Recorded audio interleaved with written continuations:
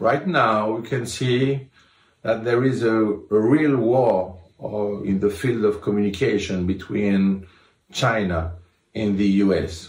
The idea of China is to use spamouflage, not only camouflage, and to distort the information, to have a network of disinformation in order to harass all the people and the politicians and of course the journalists in America. So we have to take care about that.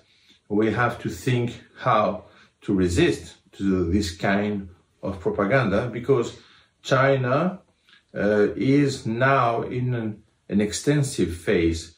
So it wants what? It wants the control not only of the area of the Asia, not only of the Middle East, but also to have an impact inside the US and also, of course, in European Union.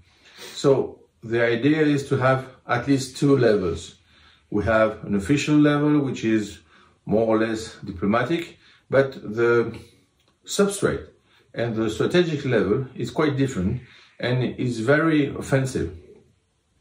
So we have to resist to the both levels, because if we don't do that, China will win the war of communication. And it's very important because it has a very big impact on the population, and we have to keep this in mind if we want to have an efficient resistance, but also an efficient counterattack.